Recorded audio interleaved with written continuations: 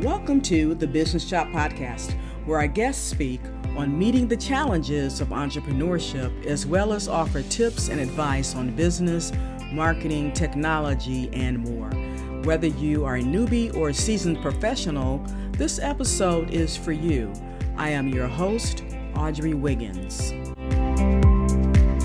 Let's chop it up. Welcome to another episode of the Business Shop. Our guest today is Josh Ramsey, and he is the Business Development Manager at clearbrand.com, which is a digital marketing agency focused on data-driven marketing that gets results, more leads, and more sales. He believes that without good marketing, businesses die, people suffer, and that ethical, scientific marketing can change the world. Josh, welcome to the Business Shop. Thank you, Audrey. It's an absolute pleasure to be here. Yes, I'm glad you're able to make it. I know we gave us a little intro there. It's kind of surface, but we want you to fill in the gaps about you, and we'll get into the fundamentals of marketing, what that looks like, and as well as data. How does that really drive drive brands forward? Yeah, absolutely. Yeah, I actually came across clearbrand.com as a user, as a consumer first, a customer. I bought from them. I love the courses that they have and the education that they give around marketing. And I actually loved it so much I reached out to them, and one thing led to another, and I ended up on the team. As it might not happen for everyone, but I really believe in what they do. And I live in South Africa, where entrepreneurs literally do change people's lives. And well, I guess they change people's lives everywhere. But right now, as I speak to you, there's what our government calls a load shedding, or electricity's out, and I got some batteries running, and that's why I can be with you. Those batteries were made by an entrepreneur. Yeah. Oh, wow. Yeah, go ahead and fill that in there. You're talking about where you are. Yeah. Yes, I live in South Africa, and I work remotely as part of the kind of global remote team at Clearbrand. And it's been amazing to meet people from all around the world. I'm also a podcast host myself, so meeting you, I really think that podcast hosts could all get together and go camping and have no problem at all, because they all seem to be the same kind of individual, which is something I'm really enjoying. But looking forward to sharing the insights we've gathered at Clearbrand. Yeah, I'm glad you've got some power going on over there. Yeah, me too. All right, so let's talk about the fundamentals of marketing. In the intro, we talked about marketing. Companies dying if they don't have marketing. So how can we go, and sometimes this is not just for startups or new businesses 1 to 5 years, it's also for seasoned pros, because sometimes we can get comfortable in what we're doing, we get complacent. Absolutely. And, we're doing like this and we forget, maybe I need to go back to the beginning. Yeah, so, we really focus on good questions. That's how we build our marketing strategies for our clients and for ourselves. We apply the same framework to our own kind of business growth. And really, at the end of the day, what we're looking for is sales, cash flow, revenue. That's what defines a business. Otherwise, you're just keeping yourself busy. So at the core of everything that we do, we want to be making sure that our marketing efforts are bringing about, sales, revenue growth. And so we find and have found with our clients and in the evidence, there are three vital components of marketing. So those three components are building memories, maximizing availability, and then reaching the market. And we use the term flywheel, which is basically a big metallic disc that you push with a little bit of effort. And over time, it spins faster and faster, and you get more and more momentum. Okay. So it's not to say that, you can just focus on one aspect of these three vital components, but you do need to be doing them and moving them forward over time. Let's break them down one at a time. Let's take the first one. Absolutely. So the core understanding here is that, and this is what the data shows, is that only 5% of the market is ready to buy from you right now. So you're selling to your customers, but only 5% of them are looking for a solution right now. The rest of them are going to encounter a problem in the future. And really, if they remember you and they remember what you can do for them, then there's a chance that they will buy from you. So we need to be building memories. And the way in which we build memories is through a clear story. So that's messaging and offer, and through distinctive design. So story is just a universal medium that we've used for hundreds of thousands of years to pass information. And so we want to be making sure that when our customers interact with our brand and business, they know what we do from the get-go. And then, of course, that our brand assets, how we look, are memorable, or how we make them feel are memorable, so that they will recognize us, remember us, and buy from us. Awesome. Okay, and the second point. So when we look at maximizing availability, and really why we start with building memories, is so that our marketing efforts are more effective and more efficient. So we're going to minimize marketing waste in the form of budget spend, in the form of human resource, in the form of all sorts of stuff. So we want to be really building a solid strategy. So once we've created a very clear brand story and a very distinctive design in the way that we show up visually, through video, through whatever marketing efforts we're having, then we want to maximize availability. And we do this by being easy to find and being easy to buy. So we want to make sure that when somebody is looking for our category of product, imagine somebody goes to the store and they want to buy some toothpaste, and they look on the shelf, and you're either on the shelf or you're not on the shelf. So you got to be on the shelf physically or digitally. You know, if people are looking for a product like yours on Google, you need to be on Google. You know, if people are looking on Amazon, you got to be on Amazon, or in Best Buy, wherever it is that people are looking for what you are selling, you got to be easy to find. And then, of course, you got to be easy to buy. So reducing that friction, making sure that the site loads fast, making sure that there's as few clicks as possible, making sure that you've got competitive pricing. You know, there's a bunch of things we can look at in these pillars, but that's the core of maximizing availability. A business, say maybe they don't have, you know, a large team yet. So you're talking about being available or being visible in all these different platforms. Are there, not necessarily, I don't know, or maybe you may want to just name, you know, maybe the top 3, you know, the 5 that, you know, that we should be plugging into or focusing on, or should we, you know, or what we can do to have 10 channels out there to cover. Absolutely. So, you know, there's that word niche, right? There's that focus. And we're not saying that you have to be everywhere at once. There is a hierarchy, and you have to be investigating your category and your product or service to make sure that you are where people are looking for you, and where is the low-lying fruit, right?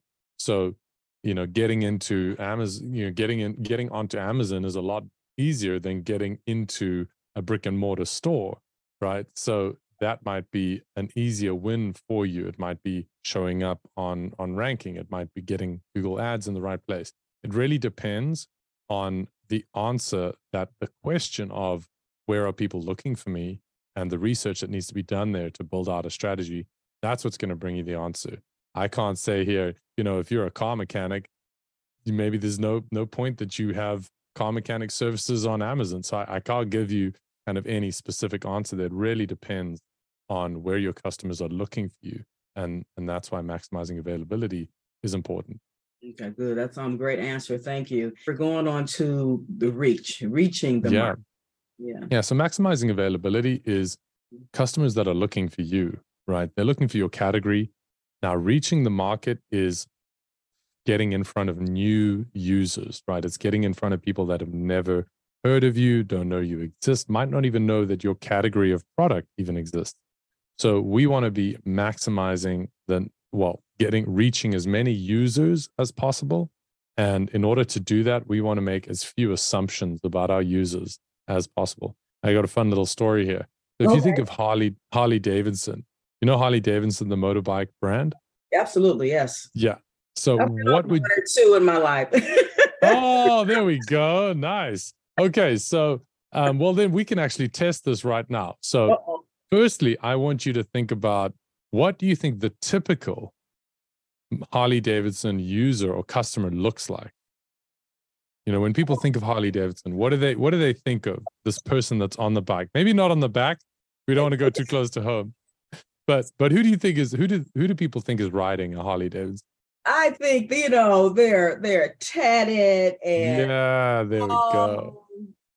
wearing a cap, the best jeans, Yeah, yeah, and the best leather jeans, boots. maybe a chain, Yeah, maybe a yeah, chain and beard. three. Yeah. So the data tells us, the evidence tells us that that avatar, that user profile accounts for 3.5% of Harley Davidson's revenue. Wow. So, and maybe this is where you can correct me if I'm wrong. Were you on the back of a bike with a tattooed cap wearing jeans? You know what?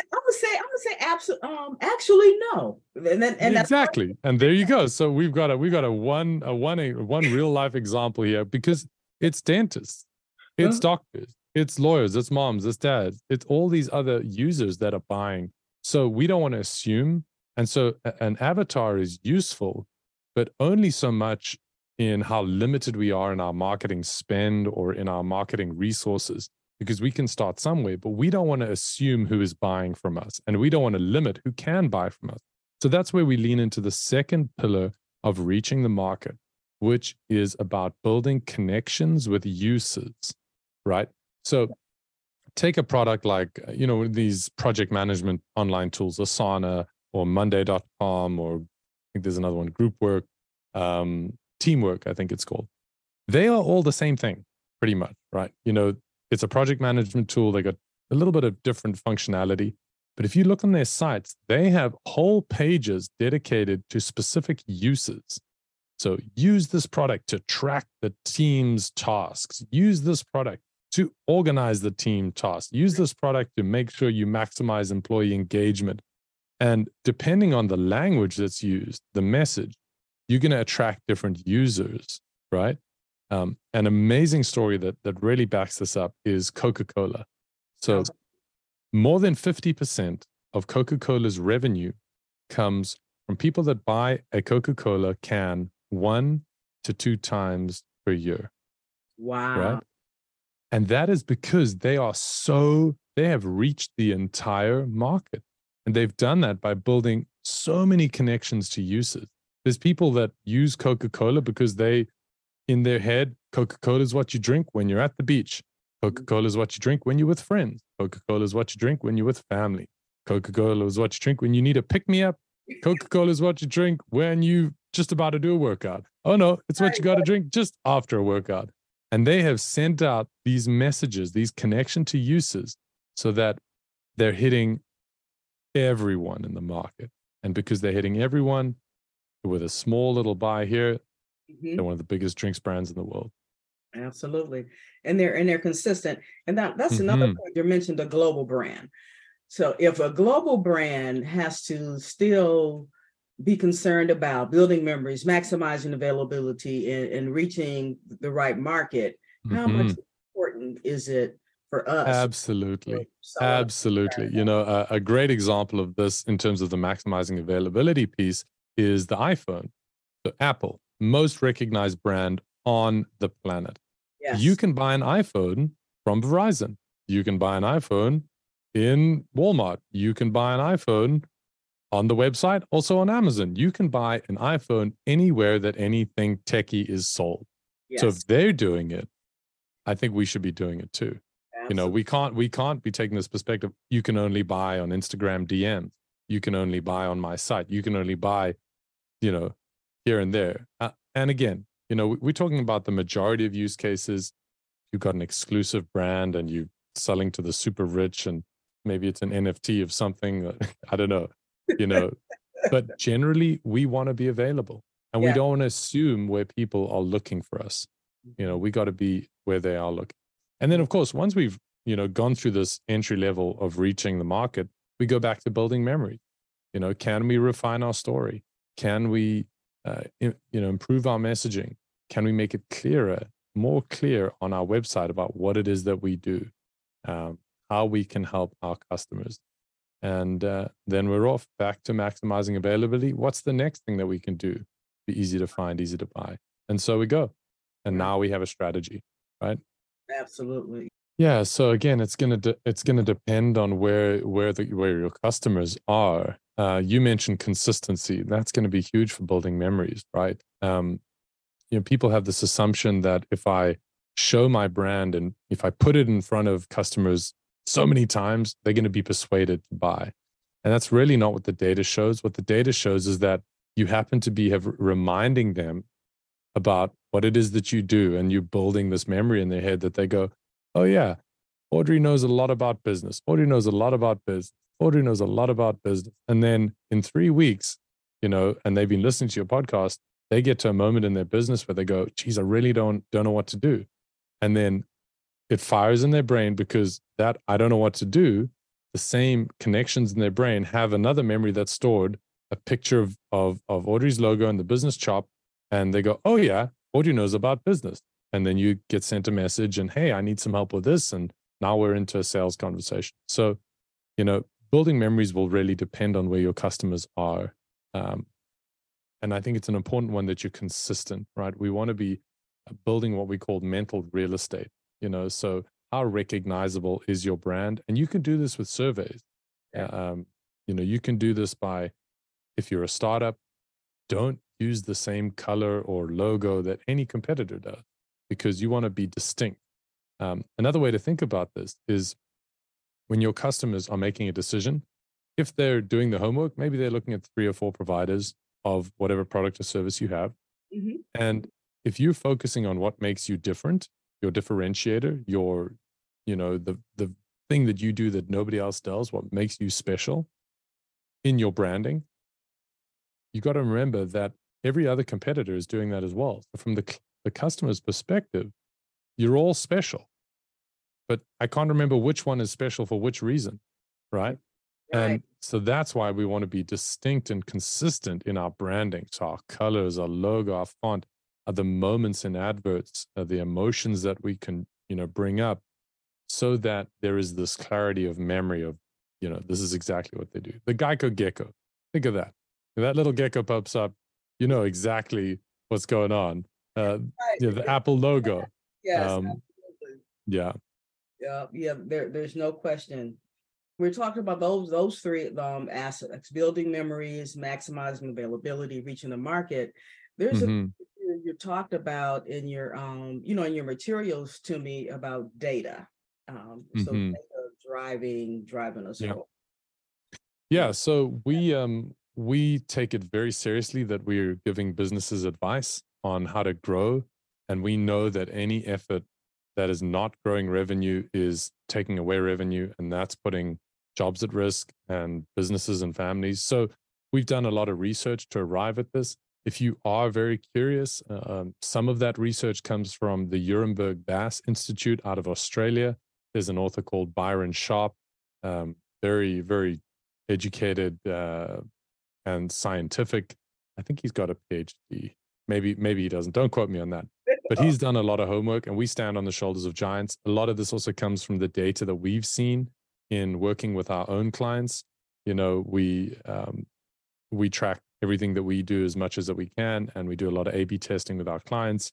And so when I say data, I'm really talking about, if there was a citation or somebody called me up and said, hey, you said maximizing availability is important. Why is that? What is the data there? So that's really the piece that we're talking about. I'll give you a little bit of an example, is that in maximizing availability, we want to get that initial offer out to as many people as possible. Sorry, reaching the market, not maximizing availability. If we want to reach the market, we want to get our first offer out to as many people as possible. Instead of, if we had 10 offers, let's get one offer in front of 10 customers instead of 10 offers in front of one customer. And the data for this is clear, because you see on repeat ads, retargeting, you generally see a reduced conversion over time, which means you hit the person with an ad, and let's say, 10% of people click on that ad and go to the next step. You retarget all the people that have seen it once, and then only 9% of those retargeted, and 8 and 7. And you can see the graph, it goes down, it doesn't go up. Okay. And you'd think, okay, hold on, this person's seen 6 adverts, now been retargeted 6 times. now they are more people that have seen it more times are going to click, and you don't see that. Graph goes the other way. So that's an example of a data-driven strategic decision where we're going to try and get our first offer out to as many people as possible, as opposed to spending more and more money on retargeting people that have already seen it. Right, right. To me, that speaks to the name of the company, Clear Brand. Absolutely. But the first time that a client is really trying to hone in on what marketing is and how they're going to use it to, to drive their business, forward. So what would that look like, that first interaction? Yeah, so we've got 3 ways in which we interact with our customers. The first is a done for you. We do everything. You kind of outsource your marketing directly to us, and we just handle everything for you. Then there's a done with you. So we train you. We give you access to training systems and support so that you can develop your own marketing skills in-house. And then there's a do-it-yourself, which is exactly that. You get access to some courses and you go for it. There's a bunch of great resources on our site, podcasts, there's blogs, there's some great free downloads in the form of kind of tools that you can use to build a clear brand story. So I would say just go on over to clearbrand.com and start poking around. All right, that sounds awesome. Yeah, we need to get started, and this is a good time of year to really this is it. Focus. What else can you offer? Advice to companies when it comes to their marketing? Yeah, I really, and I've been there.